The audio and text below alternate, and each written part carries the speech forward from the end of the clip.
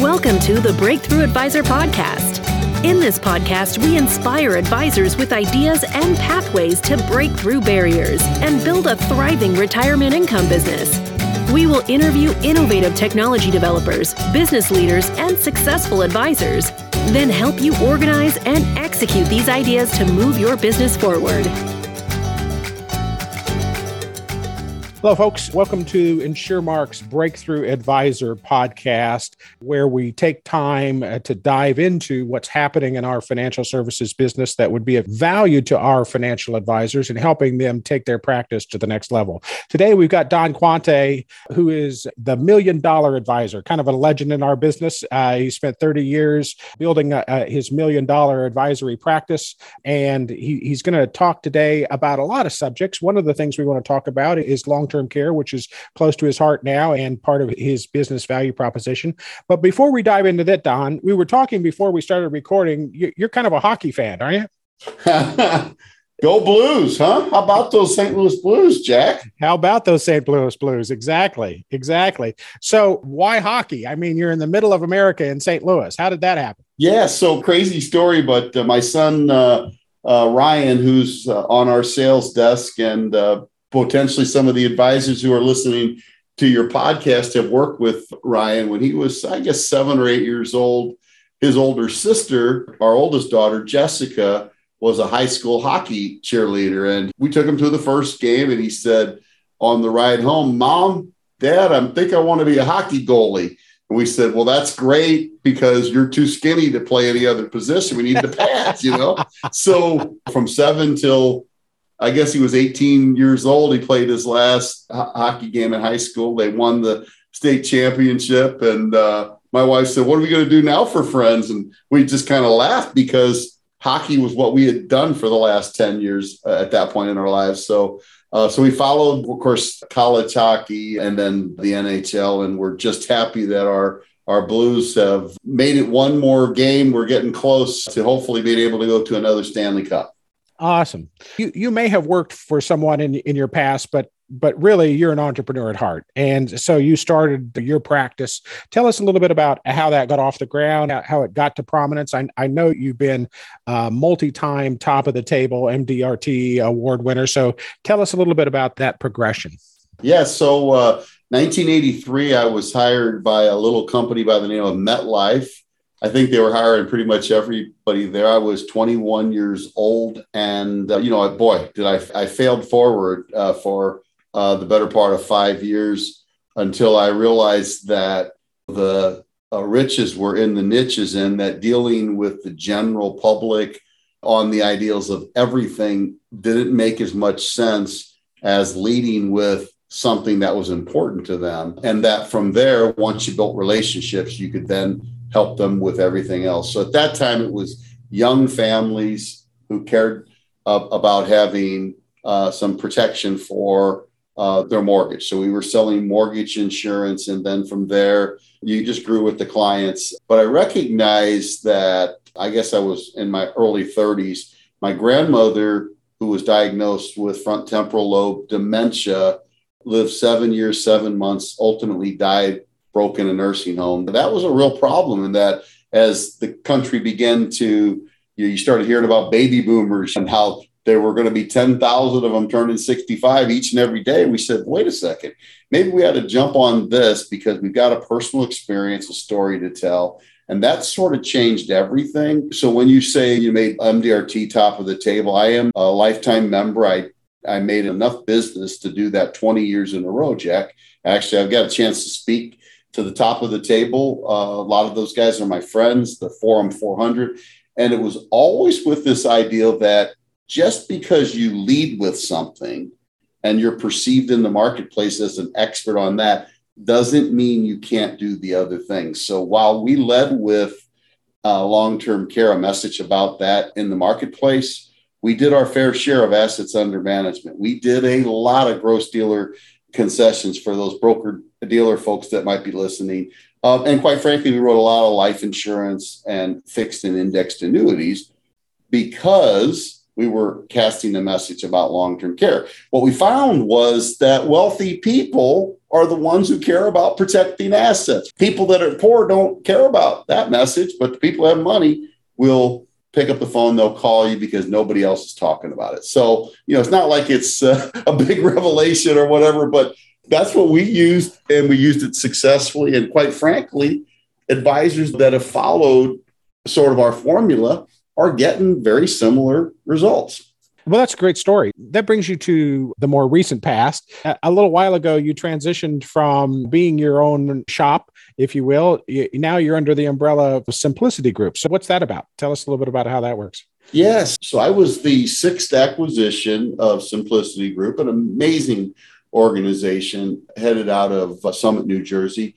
And since then, they've acquired another 30 or so IMOs, MGAs, BGAs across the country. They have embraced this idea that families, as they move forward, particularly in the retirement years, will need to at least consider protecting their assets against the risk of long-term care. It's been a great partnership, great marriage. They've been great to work with, and all of the what we call sister companies, the partners of those companies have been fabulous to work with as well.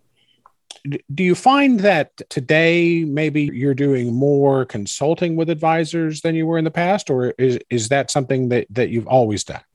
I had some success as a advisor for the better part of 20 years. 10 or 12 years ago, the insurance marketing organization that I was doing my business through came up for sale, and I was their largest producer. I was doing somewhere in the neighborhood of about $40 million a year between the annuities and single premium, asset-based long-term care, life insurance, et cetera. And they said, look, Don, why don't you buy our company? And I knew nothing about working with advisors. I had always been an advisor, and I had a lot of friends who were advisors, but I never distributed products or really coached or taught. And I thought, you know what, this might be a nice way to spice things up a bit. So I bought it and quickly recognized that there was nobody out there at that time, and still isn't, other than us, that focused exclusively on the messaging of long-term care. So our message now, Jack, as Simplicity Asset-Based LTC goes, is if you're an advisor out there and you work with InsureMark, as an example, we can help you, figure out the most tax-efficient, cost-effective way for your client to solve that long-term care problem. We do it under one roof. We have a total of 7 people. It's all we do. There's been over 13,000 transactions we've been involved with, helping advisors get the right outcome for their clients. So I would say 100% of our efforts right now are focused on consulting and doing strategy calls with advisors who are interested in helping their clients in that way. So that gives you kind of an interesting point of view with respect to, the breakthrough advisor concept. Okay. So what is it that you see advisors who have broken through are doing differently than advisors maybe who haven't? As a more global answer, advisors who have broke through do things that advisors who don't break through aren't willing to do. I'll give you an example. Breakthrough advisors, in my opinion, I would think of myself as one of those guys or gals. They do things, spend a fair amount of time always improving their skills. They spend money on education. They do things like write books. They become subject matter experts. In my case, it happened to be long-term care. In other advisors' cases, it might be what they're the best at. So I think the breakthrough advisors are willing to do the things that most advisors aren't willing to do. I mean, it is not easy. It's hard work. We were putting in 10 to 12-hour days, but boy, the rewards are great. You can generate a couple $1 million of revenue and do that 20 years in a row. So I think if I were listening to this and I was on the edge, I would say to most advisors, if you're at that point, and I'll just use numbers because that's the easiest way to do it, and you're generating $500,000 of gross dealer concessions or insurance commissions, and you want to go to $1 million, believe it or not, it's not a significant change. It's just slight adjustments. There's this concept that small hinges swing big doors. So it's the small changes that they make. One of the things that I would encourage people to do that are listening is to consider, like on the long-term care, if you wanted to move your revenue by $500,000 this year, the easiest way to do it would be to use a survey and survey your existing clients about the topic of long-term care. Now, there's an art to it. And Jack, you guys at InsureMark have nailed that. But at the end of the day, you can get your clients to raise their hand about this topic.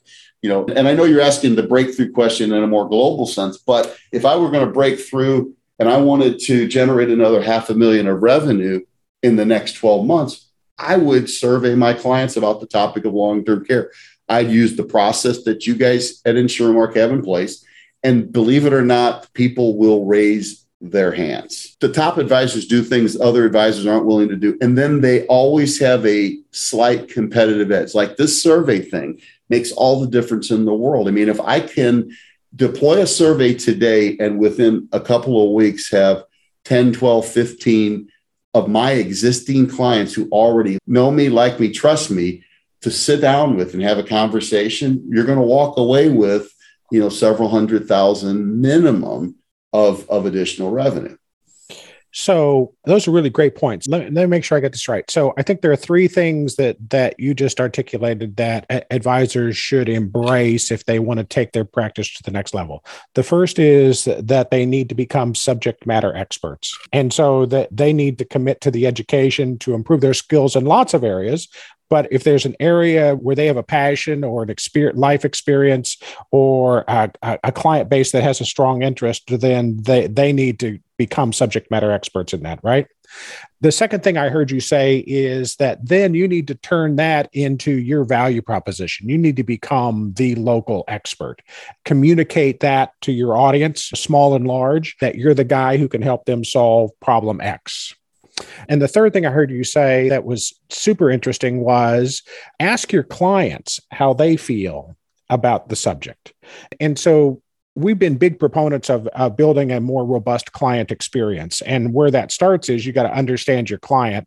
You got to be able to personalize your experience for that client. And the only way to do that is to ask them questions, to be interactive with them. And very few advisors have a discipline around doing that. Those were three powerful suggestions. Is there anything you wanted to add to those? Yeah, no, I think it's kind of funny that you bring up the ideal of you got to ask them the question. That's what the 2022 LTC survey was all about. And what we learned is as we went through, and this is now, good Lord, I don't know how many agents you guys have done it, but it's a bunch in the hundreds. 89.9% of the people when asked, where do you want to receive your care if you get sick? Believe it or not, Jack said, at home. That's telling. So if you ask your clients, and, again, because asset-based long-term care guy, that's where my, sort of my focus lies. But if you ask them that question and you learn that, then guess what that means? That means that now about a third of the story. You know that when you sit down with that client to have a conversation, you're not talking about nursing homes anymore. You're not talking about assisted living. You're saying, hey, look, if there was a way we could, rearrange some of your assets, and you'd never have to worry about paying for home care at the point you need it, would that make sense? It's just telling. And a survey type process does that. Now, the other thing I will say about breakthrough agents is they're innovative. That was the last thing I probably should have said. We were talking to one of the InsureMark advisors, Jack, the other day, and he said, hey, Don, look, that survey that we're working on, it'll work great, but we only got about a third of our clients to fill it out. And so as they're coming in for quarterly meetings, and this is brilliant, this guy set up an iPad in his lobby, Jack, and the receptionist knew which people had completed the survey and which hadn't. And they would say something like, hey, Jack's just finished up with a client. We'd sent you a survey out on a topic that's really important for us to understand how our clients feel. Would you mind taking a few minutes to complete the survey? It's only 6 questions. And guess what? On the iPad, they did it right there and sent it in. So the advisor, before they walk in, knows how they think about this particular topic. Now, we happen to be using the survey for long-term care, of course. You could use that concept for anything. But the point that this guy innovated and he said, hey, look, just because on email, you only get a certain percentage, even if they're your own clients, to open up the email. Doesn't it make sense to get the rest of them when they're there in your office doing a quarterly or annual meeting? I thought that was brilliant. That might be something that can help your listening audience as they probably try to implement some of these strategies. That's a great point. And it really highlights the fact that we need to be asking our clients how they would like to be served, how they would like to be surveyed, how they would like to share their insights. Great research came out earlier this month talking about, again, this client experience notion and the fact how across different generations, how people want to communicate vary. When you get to Gen X, Gen Y, Gen Z, they skew a lot more digital. When you get to folks who are boomers and the silent generation, they're not so much digitally oriented. An email survey may work for one generation, but not for another. And so one of the questions you want to ask your people in building that client experience is to make sure that you're asking them, how do they want to receive their information? How do they want to be talked to? What's changed around the tools we have to help people with asset-based long-term care and long-term care needs, healthcare needs in the last few years? What's changed? Yeah, in terms of the tools we have, there are several carriers that have created products that are very useful as you discuss the Pension Protection Act. And I know you and I have talked about this offline before, but it's probably the best nugget out there. The government, 1 year before the first baby boomer turned 65, and that was Kathy Casey Kirchling. That happened down in South Florida on January 1st of 2011. Congress on January 1st of 2010 must have recognized what was going to happen. We got 10,000 baby boomers turning 65 each and every day. They said, what if we were to give them a tax incentive to plan ahead? What they did, Jack, with the Pension Protection Act is they said, what we will allow people to do is to take money out of a non-qualified annuity or cash value in a life insurance policy and exchange it through IRS 1035.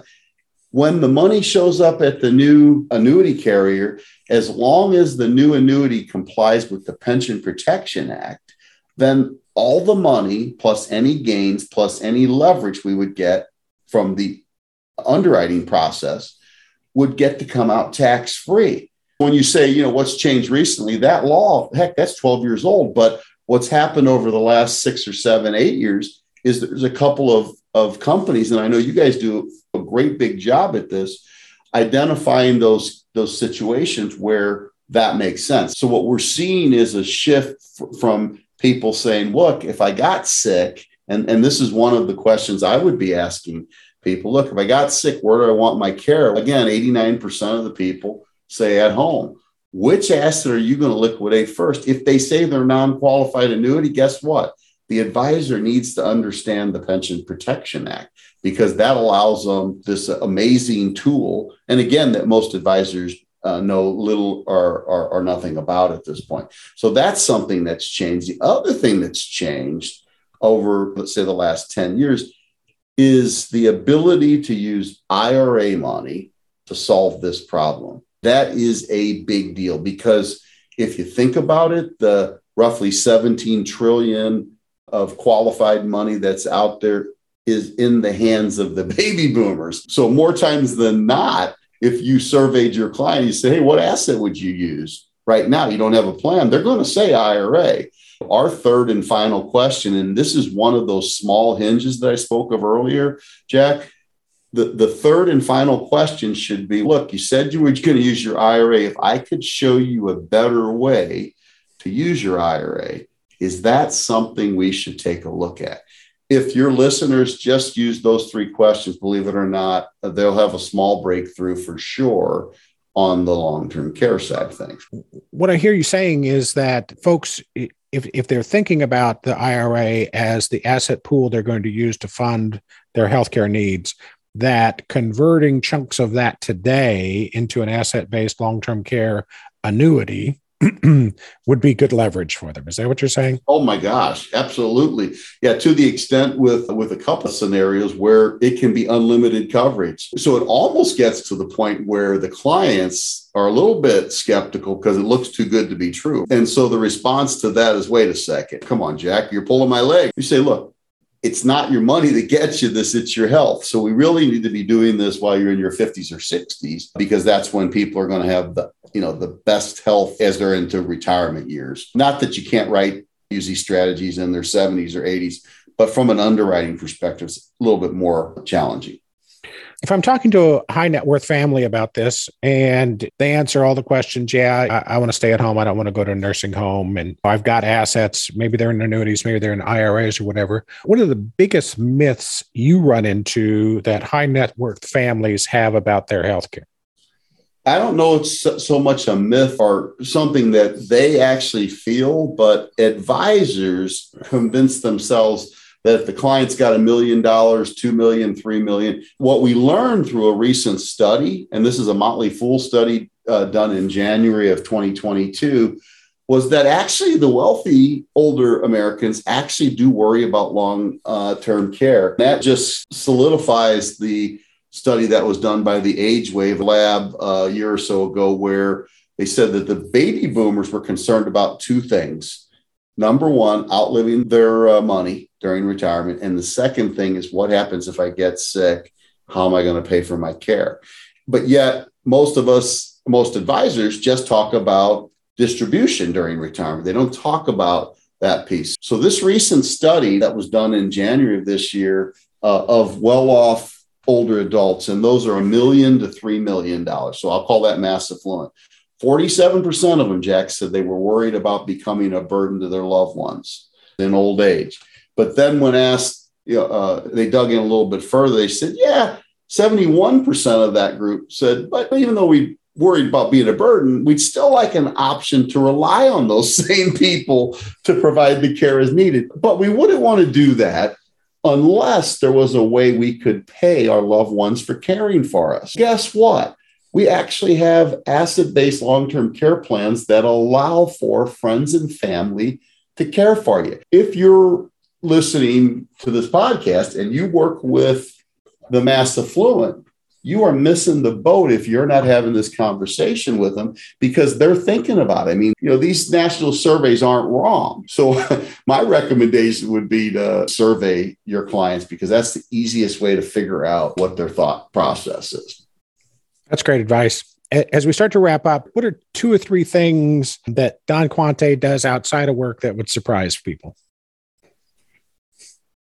Boy, that was a question I wasn't prepared for. I spent a lot of time with my one particular granddaughter, because my daughter is a single mom and she lives with us. So they might be surprised that at 60 years old, I am co-parenting a 4.5-year-old and having the time of my life. And quite frankly, I don't know if there's a second or a third thing, because that takes up all the time, man. Well, that's great to know. All right, cool. Thank you very much, Don. I think our listeners are going to get a lot of value out of this. So on behalf of InsureMark, I want to thank all of our listeners for joining us today for the Breakthrough Advisor podcast. You can catch up on everything that Don is doing by contacting your advisor development consultant at InsureMark, and they'll be happy to share the latest things that he's published, that he's recorded, and the latest trainings that he's making available. So thank you all very much for joining us this afternoon.